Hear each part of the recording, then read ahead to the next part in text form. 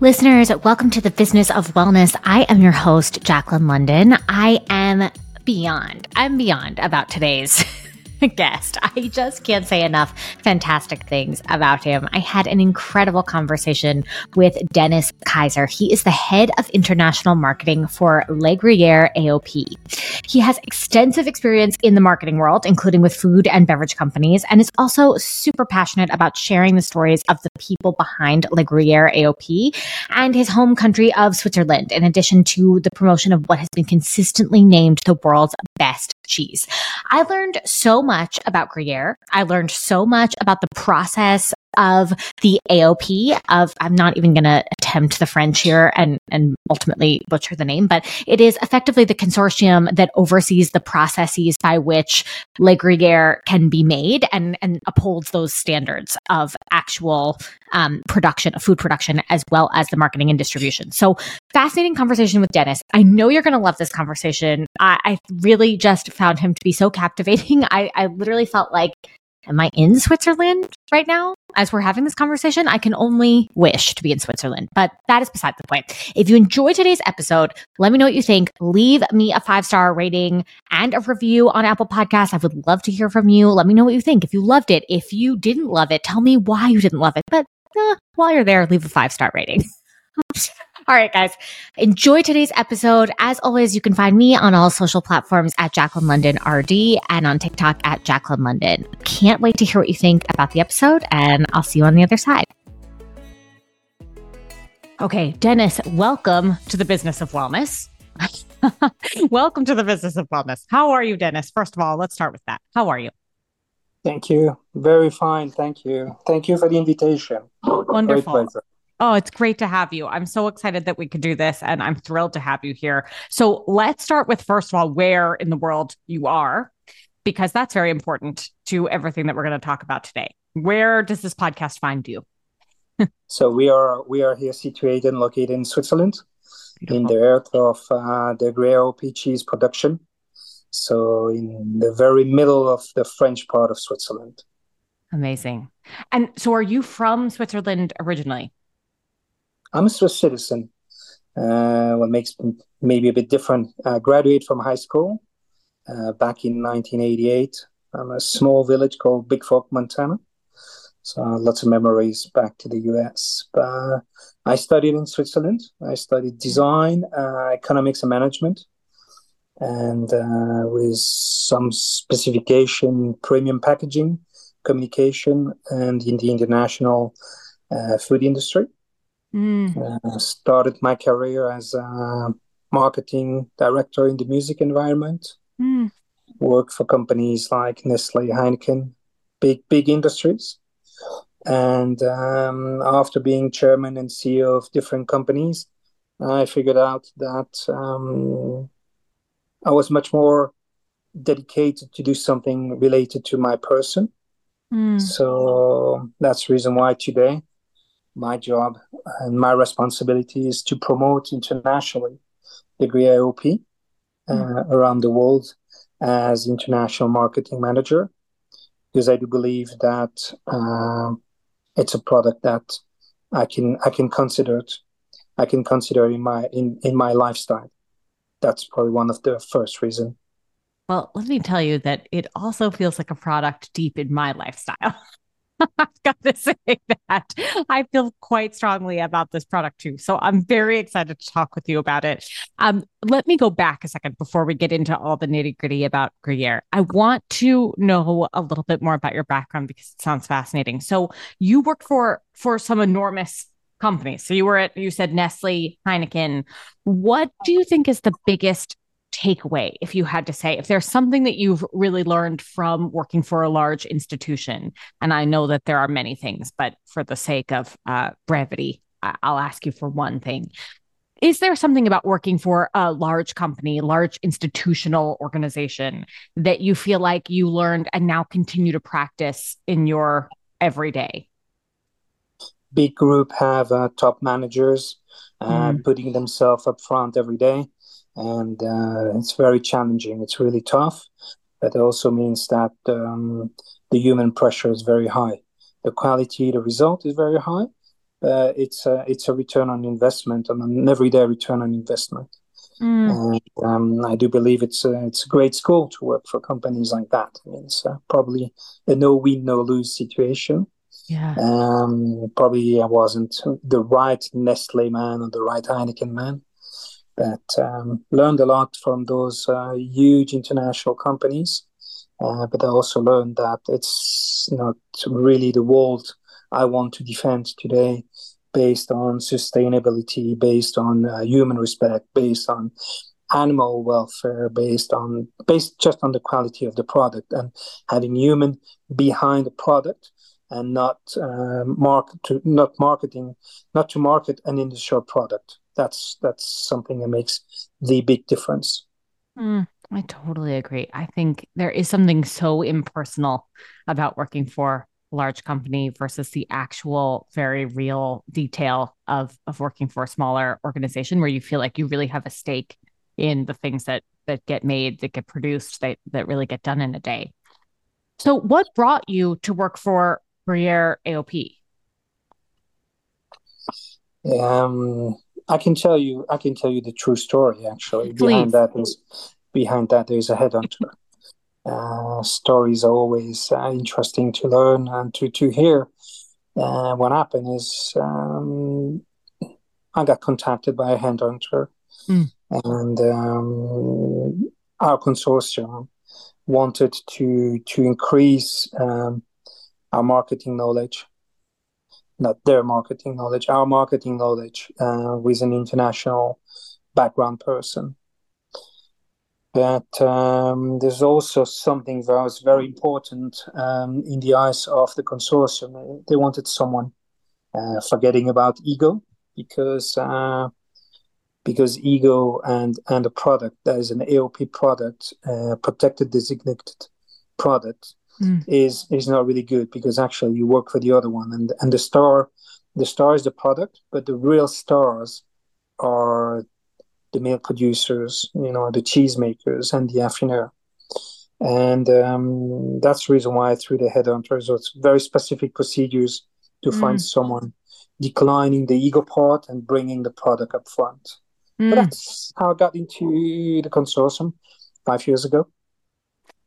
So interesting. So I need you to give us the lay of the land on the consortium, because I think so much. Now, I've been in this industry for more than a decade, and I still feel like anytime I am in Europe, depending on the European country that I'm in, I would give our listeners the example of DOCG on Italian wine, or DOP or IGT. I think that's probably the most relatable. Although you definitely see AOP on a number of different products.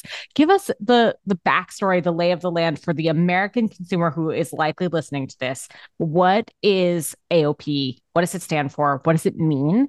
And how does it relate to the Gruyere product itself? All right, so we should start from the very beginning. So the consortium. Yes. So the consortium is the representation of the 6,500 people working for the whole chain. So those are the milk producers, the cheese makers, and the refiners. It means that the consortium overrules quantity, quality, define the rules. So actually, we defend the interest of the Gruyere AOP worldwide. We do manage the Gruyere AOP quality and quantities. We do promote the brand. We do defend the brand. We define all operating and rules related with the specification of the Gruyere AOP, and actually all action related with the Gruyere AOP. So that's the consortium. So based on that, to be an AOP product, it's not like buying a certificate.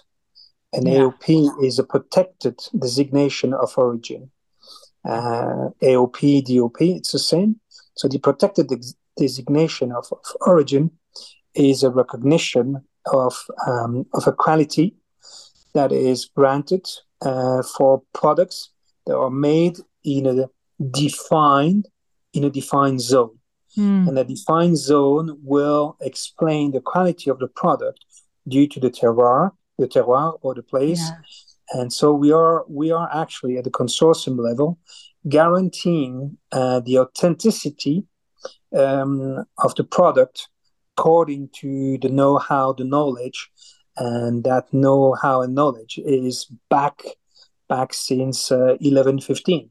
So we're talking about a couple of centuries. But that's something that is sometimes difficult to understand.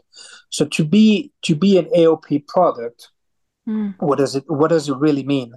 Yes. So the protected designation of origin in Europe first is defining a territory. So only in that territory you can make the product. In our case, we talk about Le Grès AOP.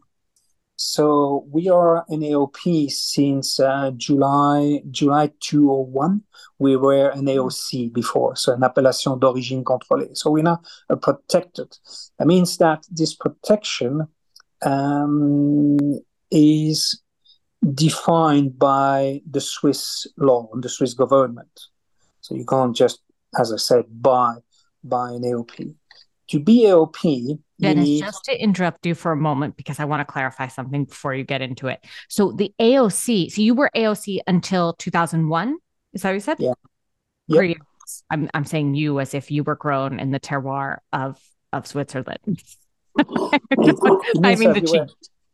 We were AOC, and we granted the AOP label. It's quite a recognition, and this recognition is related. You need to have a tradition. Yes, very important. You need a limited production zone. You need a name. You need a name and a know-how and history and a product. So that's the base to be to be an AOP. So based on the production zone, today Le Grès AOP is only produced in what we call canton. So those are states related to the US. So we're only producing in five cantons: Fribourg, Vaud, Neuchâtel, Jura, and some part of the Canton Bern. So that's the French part of Switzerland. It's a very, very small area. Wow. So it's a protection, or it's also how to say that it is a guarantee for the consumer that every wheel that is leaving a cheese dairy or that is leaving a refiner, that it is guaranteed to be a Grès AOP and has this suitable or that follows our procedures, and that makes the quality. There's lots of work behind every piece and every piece of cheese that you'll find in your grocery or in your supermarket. From there on, well, we'll talk about that. There's all the tracking system, all the casein marks. Every single wheel has a number, is followed, is tracked. Every single milk delivery is collected, internally kept for 6 months to have a follow-up in the quality. So it's a very high quality product. So if you, and I know I've asked this question before, Dennis, of folks in other parts of the world, and I never get an answer that is quite as satisfying as I want it to be, because I find this to be both very straightforward and the nuances to be very unique to depending on where you are in the world, depending on the country, depending on the product. So tell me what, in your words, what would be the primary difference between AOC and AOP? Well, the controlled origin is related to a product that doesn't have an history or all the background. So you don't have the centuries, and from there on you can move on to an AOP. So you have to really demonstrate the historical relevance of the product and the cultural relevance and all and that. Something you need to know. In Switzerland, there's today approximately, we say about 750 different cheeses around Switzerland, produced in Switzerland. We call Swiss cheese. It's not Swiss, it's Swiss cheese. Swiss cheese made in Switzerland. And out of those hundreds of cheeses, there's only 12 cheeses in Switzerland that have an AOP. And we are one of those 12. Amazing. Okay. That was perfection. I can't even say enough. So what is some of the history behind the cheese itself before we get into more about your role? I'd love to understand that a little bit better. Well, the history starts back in 1115 when people needed to find a solution to keep their milk, to have a way in storage the milk. So that's the way they started to convert or to transform the milk in cheese. So that's the very beginning. So we have the first tracks and backs of the AOP in 1115. From there on, the original recipe hasn't moved or hasn't changed. So it means that we defined for sure procedures over the last decades, but the procedures, this handcraft family tradition in those 155 cheese dairies are the same since centuries. Procedures working, and I also do believe that the respect to the animals is the same. And a big thing is proud. People are proud about what they do. They're proud about the product. They're proud about knowing that people enjoy what they're doing. So that will answer the next question about what I'm doing. I'm pretty much the happy, enjoying person, being the ambassador of those people. Yeah. So I think we need to say that back in 1115, the word came from la grue. La grue is a bird, is a migration bird that was stopping in Gruyère. So it became the name from Grue to Gruyère. And from there on, as the cheese was made in Gruyère, they found it interesting to call it Gruyère. Wow. And the difference between the city, where there's a Castle Gruyère, Gruyère city has an S at the end of Gruyère, and the cheese doesn't have an S. But that's pretty much the basic start historically back in 1115. So what you mentioned the procedures, the essentially the rules that have to be followed in order to continue to meet the AOP designation. So what is that process? And I'm sure it's extremely vast. So give us an overview. I mean, it is really, as you say, very vast. So we need to summarize here. Yeah. To have a good product, you need good raw material, right? Yes. And I don't want to talk about product. I want to talk about food. Yes. So to have what I call a cheese of excellence, you need the first thing, the raw materials, the milk, and there's raw milk. And behind that raw milk production, so behind the cheesemaker, there are some rules that are important to know. So the first thing is no preservatives used, no growth hormones used, no silage. It means that everything that is eaten by the animal is made on the farm. Got it. Wow. No additives.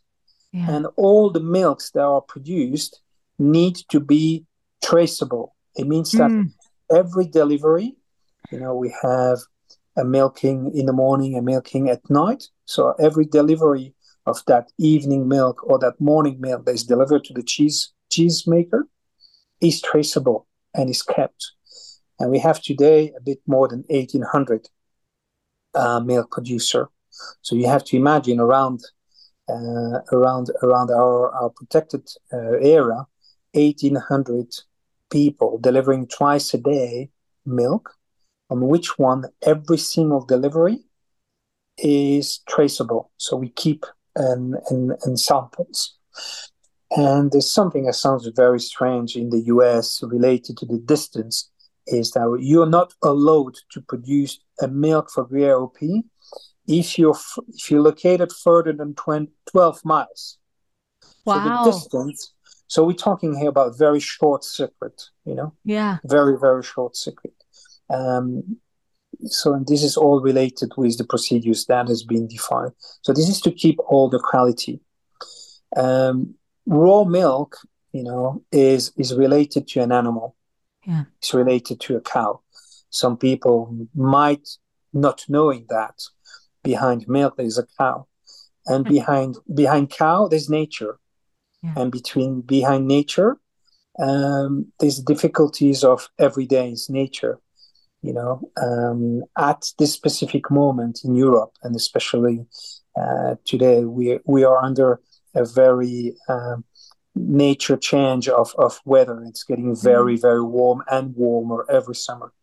So you need to know that cows above a certain temperature get stressed. They get stressed. Animal gets stressed, and by being stressed, they'll produce whatever less milk, or they produce less milk with less quantity of fat or proteins. So never forget that the product at the end is coming from the nature, and Mother Nature is deciding what it gives us. It's not because we, on the level of consortium, we decide to produce that much that we will be able to produce that much. At the end of the day, it's nature. Very dry summer, less grass, less milk. Very cold summer, the cows will fight. They will fight to warm up, so produce less milk. So, there's something we need to understand. The first topic is the quality of the milk, with all the variable that's related with the milk. So we are at the beginning. Wow. Milk producers. So 1900. And so you said there are 1,800 milk producers in the area. Yeah, Wow. Yeah. And that's all within, and they have to be within 12 miles of cheesemakers. Of the cheesemaker. And the milk itself, can it be, this is probably a silly question, but can it be used for other things? So can you use it as just milk to drink, or is it milk that's produced solely for cheesemaking? So those milk producers have a right to deliver a certain quantity of milk to produce Gruyere. Wow. Okay. So based on the procedures, the quality of the milk is so high that in case we do lower down our quantities or quota, the milk they produce will go to different, will be sold to industry. Or, we talk there for the chocolate industry. We call here powder industry, because the quality of the milk is so high. They won't get paid. They won't get paid as much. There's something we always do clarify at this specific moment. Mm-hmm. The milk price that is paid for making the Gruyere OP cheese is the highest paid milk price in the world. Wow. So we really fight to have this high quality milk. Yeah. And something we never forget is the cows. The cows produce milk, Yeah. So what makes for the highest caliber cow? Forgive my language. The highest quality of milk production from a cow.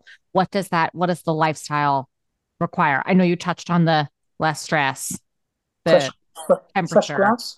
Fresh grass. Okay. Grass. That's got to be number one. Grass. Number thing is fresh grass. Okay. And space. Going outside. Right. Freedom.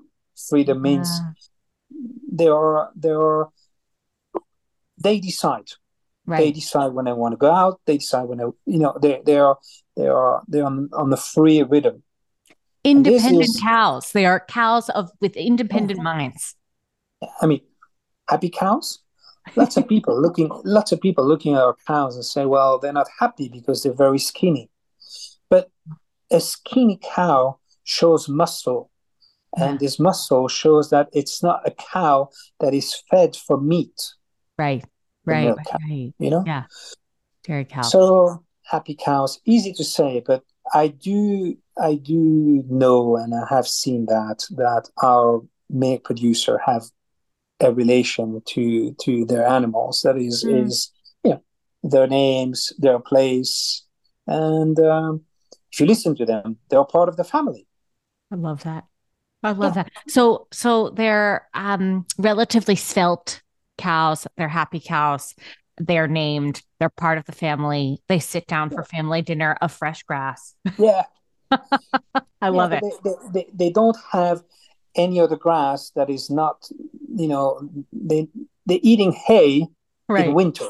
Right. In Right. winter they're eating hay, but this hay is hay that is produced on the On the farm. farm. Right. So It's fascinating. not hay coming from abroad, Right. or dry silage Mm, or corns or things like that.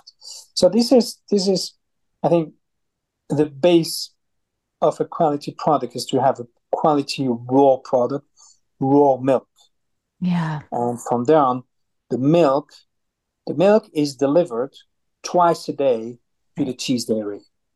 So can I And ask you another somewhat silly? I hope this isn't a silly question. I hope this is a relatively relatively intelligent question. But is there pasteurization of the milk before it arrives at the dairy, or is there no pasteurization of Gruyere? Okay, love no, it. that's what I said with raw milk. The Right, right, milk is right, raw, so the right, milk is not pasteurized. right. The milk, you need to know that the milk that is the evening milk Yeah, stays I never know the name, not the jar, but the containers. exactly. Right, And the morning milk that is delivered will join the evening milk that has been staying all night at the ambient temperature. right. There's a procedures Yeah, of the the milk. The milk is already, is an alive product. So right. during the night, there's not a pasteurization that's happening, but Yeah, there's a part of the fat of the yeah. milk that is going to the top, Wow. which one we use to make double cream. But everything is raw. It's not Right, pasteurized. right. And there is So raw no, milk. at no point that happens. Okay, that makes total sense. That Yeah. makes sense as to, I hate to be No problem. biased, but that also makes sense as to why it's so delicious. Yeah, the milk is always staying in the copper vat. That's what I was looking for. The Right. evening milk stays in the copper vat. Hmm. So it is settled there. Settle is settling there all night. And then the procedure or the cheese making starts when the morning milk gets together with the evening milk. So the interesting thing, and that makes probably the quality and the specification of a Gruyere OP, is that the cheesemaker adds what we call starter cultures. Yeah. But those starter cultures are the one that he has taken from the day before. Mm, So we have this ingredient that is always coming back as not a copy paste, but as a copy taste. You know, so every single cheese dairy has its own DNA, right. its own DNA. So it makes this world of Gruyere with a real specification, taste specification, but at the end, every single cheese, every single day production has a small difference. And we do believe and we know that our clients, our consumers are looking at that because they have the specification of Gruyere, hard cheese, but they always have a new discovery, a new taste. So that's made from this DNA that's related to every single cheese dairy. Today we have 155 cheese dairies, small cheese dairies. So adding the starters, there is actually a natural ingredient. Right. There's a 40 minutes warming up or eating up before that we get to what we call curdling the cheese, Okay. curdling the milk. So And what is the warm up? What's the Are there stretches? Are the cows stretch? I'm kidding. But the what is It that is. that process It like? means that we are warming, we're Mm-hmm. eating up the milk to 135 degrees Fahrenheit for Wow. about 45 minutes. So this slowly, uh, gradually eat up, will bring this to a mass to that contains some. You can look at that like rice granules, some small rice granules that we will cut to find through the knowledge and the hands. The hands of the man is always appearing, um, to define the right texture of Mm-hmm. the cheese. So every cheesemakers doesn't have a machine to control the texture and control it. So once it has been, the milk has been heated in temperature, Yeah. or as the temperature is reached, is 115 Fahrenheit, the cheesemaker work starts with touching the milk, touching the mass, controlling the texture. So that's the first eating up, Mm-hmm. and the 115 degrees. Avoid any by how do you call that, biological, to avoid any sanitary problem. That's the Right, reason. right, right, Okay, right. so we So don't pasteurize. got it. So this process is an entirely handmade process, or there are some that have machines? No, just handmade. All the process is handmade. It is Wow. supported by machine, Got it. because when you produce 50 or Right. 60 wheels a day, this the hard work is support, but Right. there's no robot. Right. Everything is made by hand, from touching the cow, Mm. milking, delivering. I mean, there's the hand of the man appears in every single procedure, or every single production of the cheese. Amazing. Okay. So So what's once next? once we have brought up this to this mass, that the cheesemaker, and it's actually not a cheesemaker, it's a cheese master. To Oh, be a I love master, that. yeah, to be a cheese master, it's an 8 years studying of starting from the very beginning, Wow. and then you become a cheese master. And to produce or to own a cheese dairy, you need to be cheese master. So every single cheese dairy has a cheese master behind. So there's no machine. It's really hand knowledge.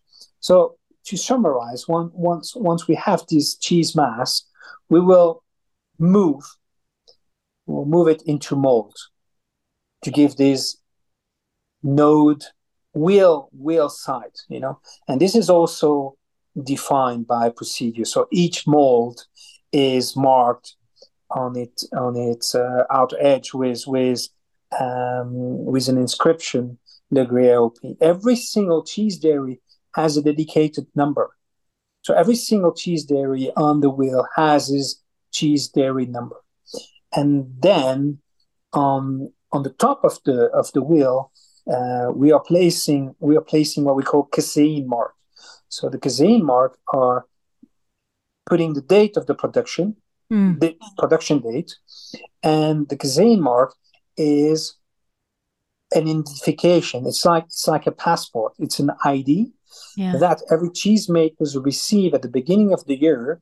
Every casein is different, has a different number that gives an identification to every wheel. So all the wheels that we are producing have a different casein mark that we can Wow. recognize and make traceable. A Yeah. casein is a natural protein, made found in Right. milk. So Yeah. there's no additive. Very popular Yeah, in the US for protein powder, casein. yeah, exactly. So Oh, we, sad. we, we say we have now a wheel into the mold, Hmm. and then this cheese, and you probably paid attention that I don't use the word Gruyere, and you will Yeah. see and understand the reason. I always talk about cheese. So that cheese goes then the following day um, into what we call the sauce bath. The sauce bath Wow. is the DNA. A sauce bath is never changed. Okay. So it keeps the history of the DNA of the taste. And we put the cheese into a sauce bath that is made out of 22% salt concentration Mm-hmm. and stays there for 24 hours. So the salt has two designation. One is a conservative designation, and the second is a protection. So the protection is with the salt, the protection of the rind is starting. That is, that's the thing. So the cheese stays in the sauce bath for Sorry. 24 hours, Okay. and from down, let's say the real work, the time work is starting.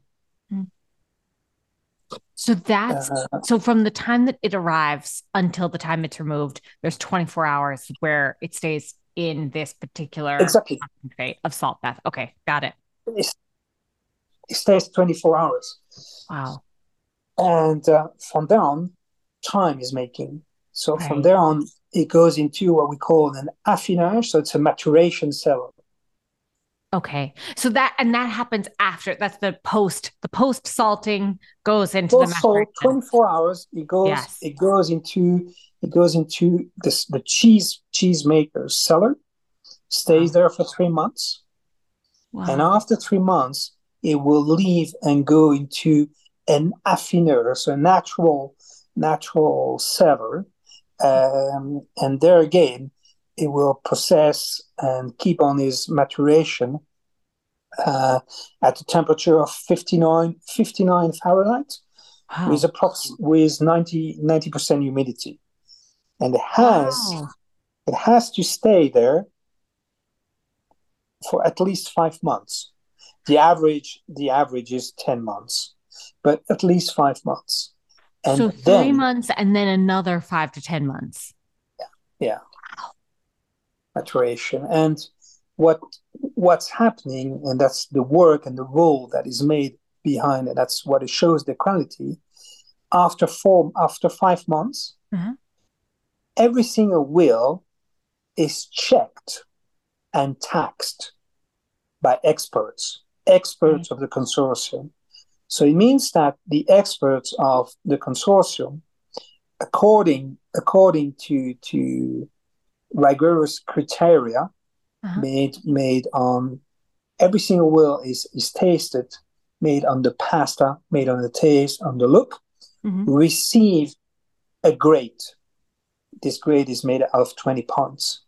And if that cheese is not reaching 18 pounds, first of all, it will not be sold on the market, but it will not be named Gruyere AOP. Uh, So it's only after reaching 5 months that the wheels can be or are put on the market and then become a Gruyere and is sold on the market. So that's the whole story. So we need to understand that those very strict procedures is yeah. nothing related with an industry. Yeah. For sure, for sure, we have packaging facilities when we talk about 30 tons of production. You can't just wrap and cut your cheese by hand. This is and then what I call the packing solutions. But everything is related to the product. Right. We say that every single piece or wheel is at, as is touched at least 10 times by the hand of the man before becoming a Gruyere OP. Amazing. So Before I ask you more on this, I've got to clarify something. If if the if the cheese Because it's still cheese, I guess. If it fails, if it gets 18 out of less than 18 out of 20 on this checklist, right? So Can you yeah, you can still eat it. It's not inedible, right? But it's no, just not it's not Gruyere. edible, but it doesn't reach Okay. the quality we want. Right. It doesn't reach the quality we want to be on the market. Right. If it's Okay. under 18, you need to know that our cheesemaker, through our refiners, they get malus. They get what? They get malus for malus, a malus, a malus. Wow. You know, if they get over 18, they get a bonus. They get paid for the quality. You Right. know, we do See. reward them. So we are doing everything to to bring the quality to the top. Right. And to answer your question, we would love to have cheese under 18 points so we could deliver it to the industry, making Yeah. melting product, industry Right. product. Right. But that doesn't happen because the Yeah. work that has been done through the quality pillar Yeah. over the last years, bringing all the quality to the top that you find in the product at the end of the day. That's the reason why the Gruyere OP has such, has been named last year best cheese in the world from the World Cheese Award. Has been Right. named the best cheese in Switzerland through the Swiss Cheese Award. Has been named el mejor juego del mundo at the championship in Sao Paulo. And at least, but not least, as you know, we've won all the cheese competition last year. Yeah. That's to prove that the seriousness that is behind, Yeah. And the incredible thing is we need to put all those people together, all those hands from the milk producer with the cheesemakers and refiners all together under one brand that is called the Gruyere OP. That comes to my work, it's at the end, it's how after this maturation time is how do we sell or promote the Gruyere OP worldwide or internationally. But that's the story behind. I do believe that once you have touch or once you have been in contact with such an incredible product, you don't want to go back to industrial products on which one, if you have those talk with a buyer saying, well, you just have to push in a button and produce more. Say, no, that doesn't happen like Not that. how it works. Right. And, so wow. It's a big melting pot of quantity, quality, of dedicated people. Right. And at least, but not last, the most important thing, the consumer is deciding. And that's the reason why we decided to call our USP, Le Gruyere OP, the taste of Switzerland since 1115.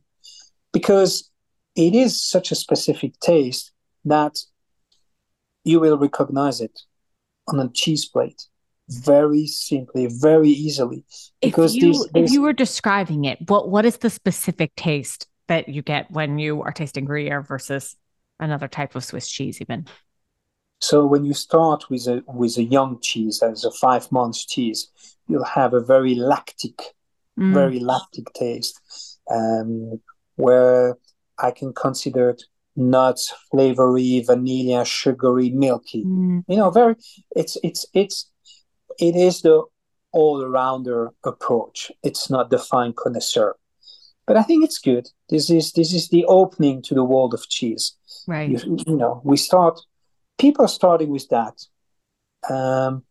So in this aroma wheel, you have at 5 months, really this incredible taste. You can feel the nature. I'm not going to say you can feel and smell the wind, but you have a mushroom. When you smell the cheese, you can have a wilderness forest taste. So that's the very beginning, and from there on, there is the maturation that starts, and the cheese is also moving to different tastes, and there's also the crystallization of the milk protein in the cheese that's appearing. It's not the salt, it's the milk casein that appears. It gives a crunchy, tasty under the teeth that will start after 10 months. And this 10 month, that is called Reserve for us, as a much more flavored, aromatic, that can make you remember or think of think of the cow. We get to something much more wild, full circle, leather. But the connoisseur will be much more interested in that type of cheese, that affinage, that 10 months. It is also the time that you can start pairing your cheese with interesting product, with tea, with coffee, with flowers. We do education masterclass where we present the flowers, eatable flowers, with the cheese, to bring them together. You can start also. Lots of people only talking pairing cheese and wine, but I think those time are not old fashioned, but it's a bit behind, Yeah. So we're thinking about, it can be whiskey, it can be bread, it can be honey, it can, just find your palate. So after 10 months, the cheese is getting wilder. It gets to what I call this adolescent that wants to go out of the house and a bit more crazy and to go party. It's a teenage year. It's a teenager time. And starting 16, 20 months, we get to that age of what I called our age. There's this where you look for something specific because your taste is dedicated to something, and then the lover of strong sensations will find the pleasure, because for sure all this casein side, milky side has disappeared, and we really go on to the wild, or to the leather, or to strong. I would call it cigar, tannin. So it's a move. It's something we believe, or I believe. I think the apogee of eating a Gruyere should be between. It's like wine, between 12 and 14 months. Fantastic wine. Although I also say it's 12 to 14 years. We just say, instead of years, for us it's in months. Because after, it's like the wine. You get to something very specific that people like, but we're missing something because the cheese is drying. This moistureness that is into the cheese is disappearing. So you get to something more dry. So this is then a very niche product that is used by some specialists. Really, its apogee, let's say it's 12, 14 months.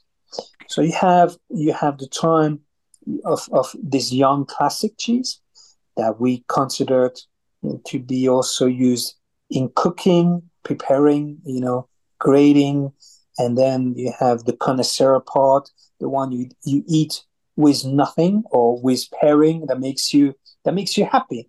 Some like it with charcuteries, other like it with foods.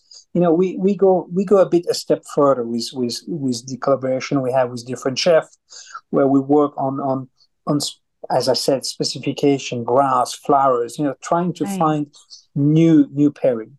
So that's pretty much all around the Gruyere OP. It is today a key ingredient on platter, on cheese platter, that's for sure. It's also a key ingredient into cooking. Yes. Lots of chefs don't use salt anymore. They will use cheese, and Gruyere. They will use a piece of Gruyere OP to bring the salt into their gratin, because So there's so many way to give a threat or pleasure in eating the Gruyere OP. That's for sure. This is incredible and truly so fascinating. And I know that we're nearing the end of our time together, so I have to just get in a few more questions if you'll allow me, Dennis, because I want to. Fun. Wonderful. So the one thing I've been thinking about as you're explaining all of this, number one is, can you give us just a little overview? And it doesn't have to be as in depth, because this was incredible, but just an overview of what your life is like in the marketing of the AOP? Because I can only imagine that once you hear this story and once you understand the full process and the people, the actual humans and the animals behind this production, there's a much deeper sense of connection to the product itself. But getting that story out there has to be challenging, especially on a global scale. So I wonder if you could give us what's the state of marketing of Gruyere AOP? Okay, so the first thing is we work on a neutral way on the brand.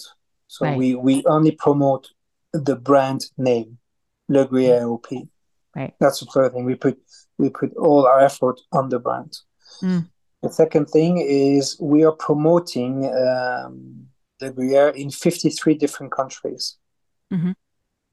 And we are putting priorities in the US because it's our most important exporting market.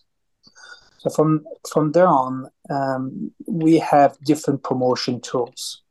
We do say that, and we do believe that the best promotion is tasting the product, having I it. fully agree with that.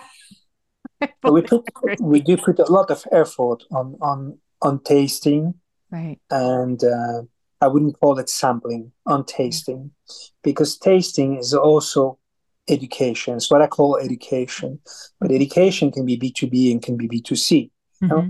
So I'm in charge of all the education programs around the world. So education consumer goes through tasting, and the educate the B2B goes through masterclass, get deep into the product knowledge. So I would say this is really the very first thing that we do in our marketing. So then we are in charge of everything is related to media communication, in which one we work for sure on the different social media.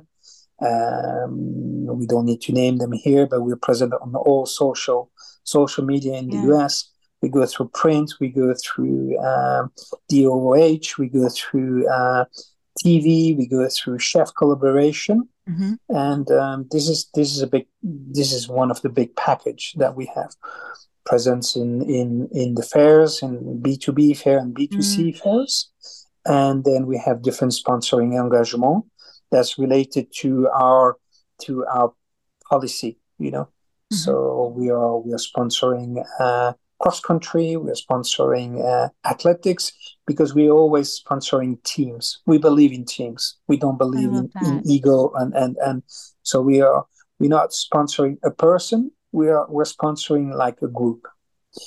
And at least, but not last, we are defending and protecting the brand, because as you know, good product or real product are copied.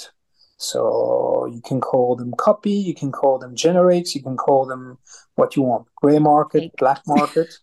You could call them fake. So we call them fake. Yeah. I call them cheese, because I have respect. I call them another cheese. Just what I don't like is using a name and abusing the consumer. Right. So that's a big thing that we do. We do work on protecting the brands, and for sure we have a differentiation into strategies that we have in mature market or in new markets. We wouldn't have the same communication in Australia or in the US or in Germany or in Japan, and that's pretty much not all I do, because the spectrum is much bigger. But it is in a natural approach. If you ask definitely about my work, my role, and my role is to bring the puzzle of all the people, all the service providers and the people dedicated to the brand around the world, to bring them together. So all those persons are present in Europe, they're present in the US, through PR agencies, through design agencies. So my job is really to bring them all together and to make sure that they believe in what we're saying, Right. So it is an all-around marketing view We are very keen about sustainable approach of what we do. For sure, and you understand that I'm not going to the US by boat, so sometimes I'm wondering about my own sustainable result. But we do work on sustainable project in communications, how to reduce our impact with our communication is communication through digital or social media. Is it right? Are we using the right platform, the right time? So we have a front where we are very operational, but we also think strategically about the future, because there's no reason at the beginning to say we consider our cows and the nature with there's no silage, there's only raw milk, there's no additive, no GMO, no antibiotics, and at the end you don't have consideration to what we do with our products. So it's a really all around work and job today. Yeah, it's a true 360. I mean, it's incredible. It is a 360, that's for sure. Yeah. So we have a dedicated role that is to protect and defend the brand. I think this is to summarize. So if you are a US consumer, and I have to ask this, and forgive me because you've said it, but I have to reiterate it.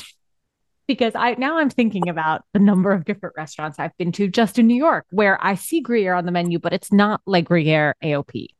Does that mean it's necessarily not Le Gruyere AOP, or does it just mean, because it could be the ignorance of the person just writing the menu, that it's just a mistake, or it could be that it's a different product. And tell us what's happening, Dennis. What's happening there?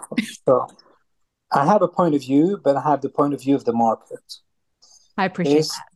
Yeah, there's a big thing about education and knowledge, and you ask it typically related to the US. Right. I do think, and I do know that the US connoisseur have an understanding and a knowledge of the product that is over everyone around the world. But this is a niche part of the consumer. Yeah. Those consumers are aware about AOP. They know exactly what they're buying. The mass consumer, especially in the US, is coming from a cheese education where we call cheese Swiss. Yep. The definition of cheese, and I see this when I spend time with my family back in Montana. Yeah. Cheese for them is Swiss. Yeah. Swiss. Okay, great. So the thing is, it's not against the law or against anything to put on a menu a soupe à l'oignon with Gruyere. Right. Because actually it doesn't mean anything, because Gruyere is a generic brand for the US consumer that defines something that is alpine or, Yeah. It's difficult for us to accept that, but it is the truth. The consumer has an approach at the moment to cheese that is still in the process of learning what it is.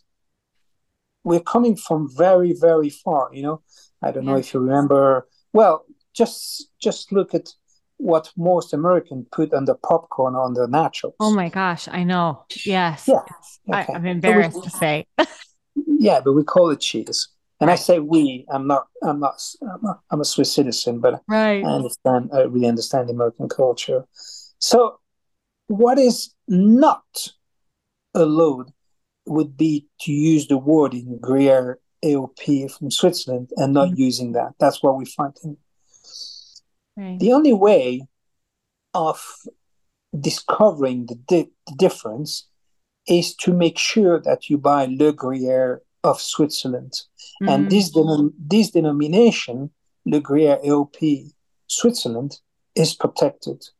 And all the cheeses you'll find at retail, supermarket, big cash and carries. I won't name anyone today, but we have such a presence in all the shops on the East, West Coast, everywhere, that once you get your label with our logo and with the name Switzerland or Gruyere AOP of Switzerland, you can be sure that you have the right product. What's happening then in the food service and on the menu, again, when you go into Michelin star chefs in Las Vegas, better be getting it right.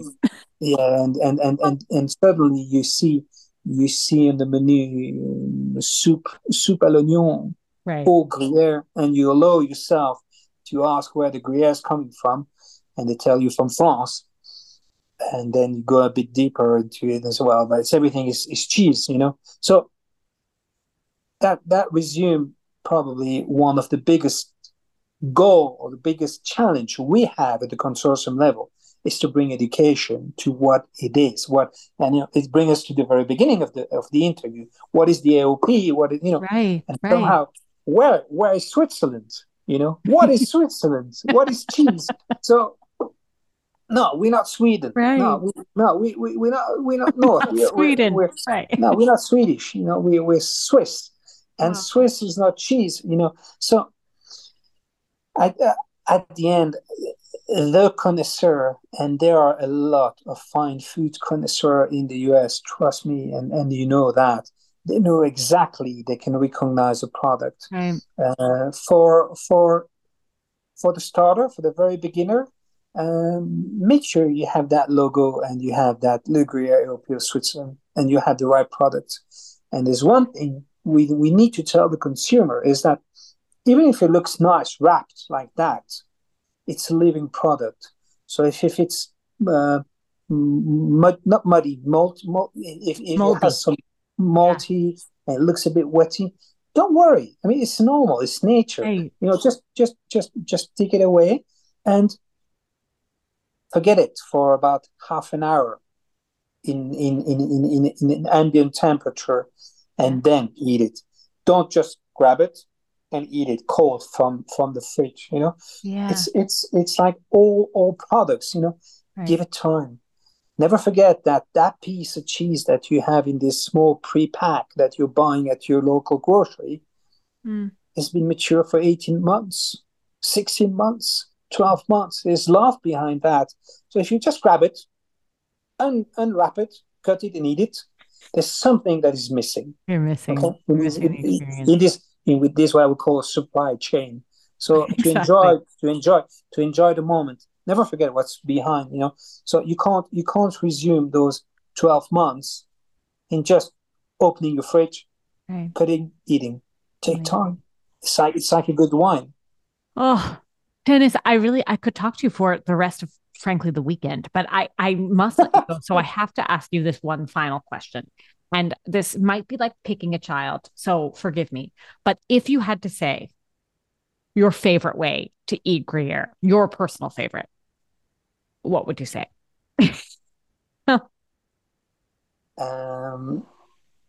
Outside. Love it. Nature. Okay. Walking. Oh, walking. Oh, grabbing it out of my rucksack and sharing it with friends, 12, 14 months, just with a piece of bread, fresh bread. So that's an incredible moment. It's everything is behind everything is behind that act. It's like the nature, the sharing with friends, and then always take the time. It's beautiful. Denis, thank you so much. I can't thank you enough. I feel like I've learned so much and I would love to talk to you for forever. I really mean that. So you'll have to come back and give us some more time in the future because this was fantastic. Thank you. Thank you for being here. You're welcome. Thanks so much for listening to The Business of Wellness. I'm your host and executive producer, Jacqueline London. Remember that advice provided on this podcast is based on my application of research and practice as a registered dietitian and should not replace medical advice provided by your physician.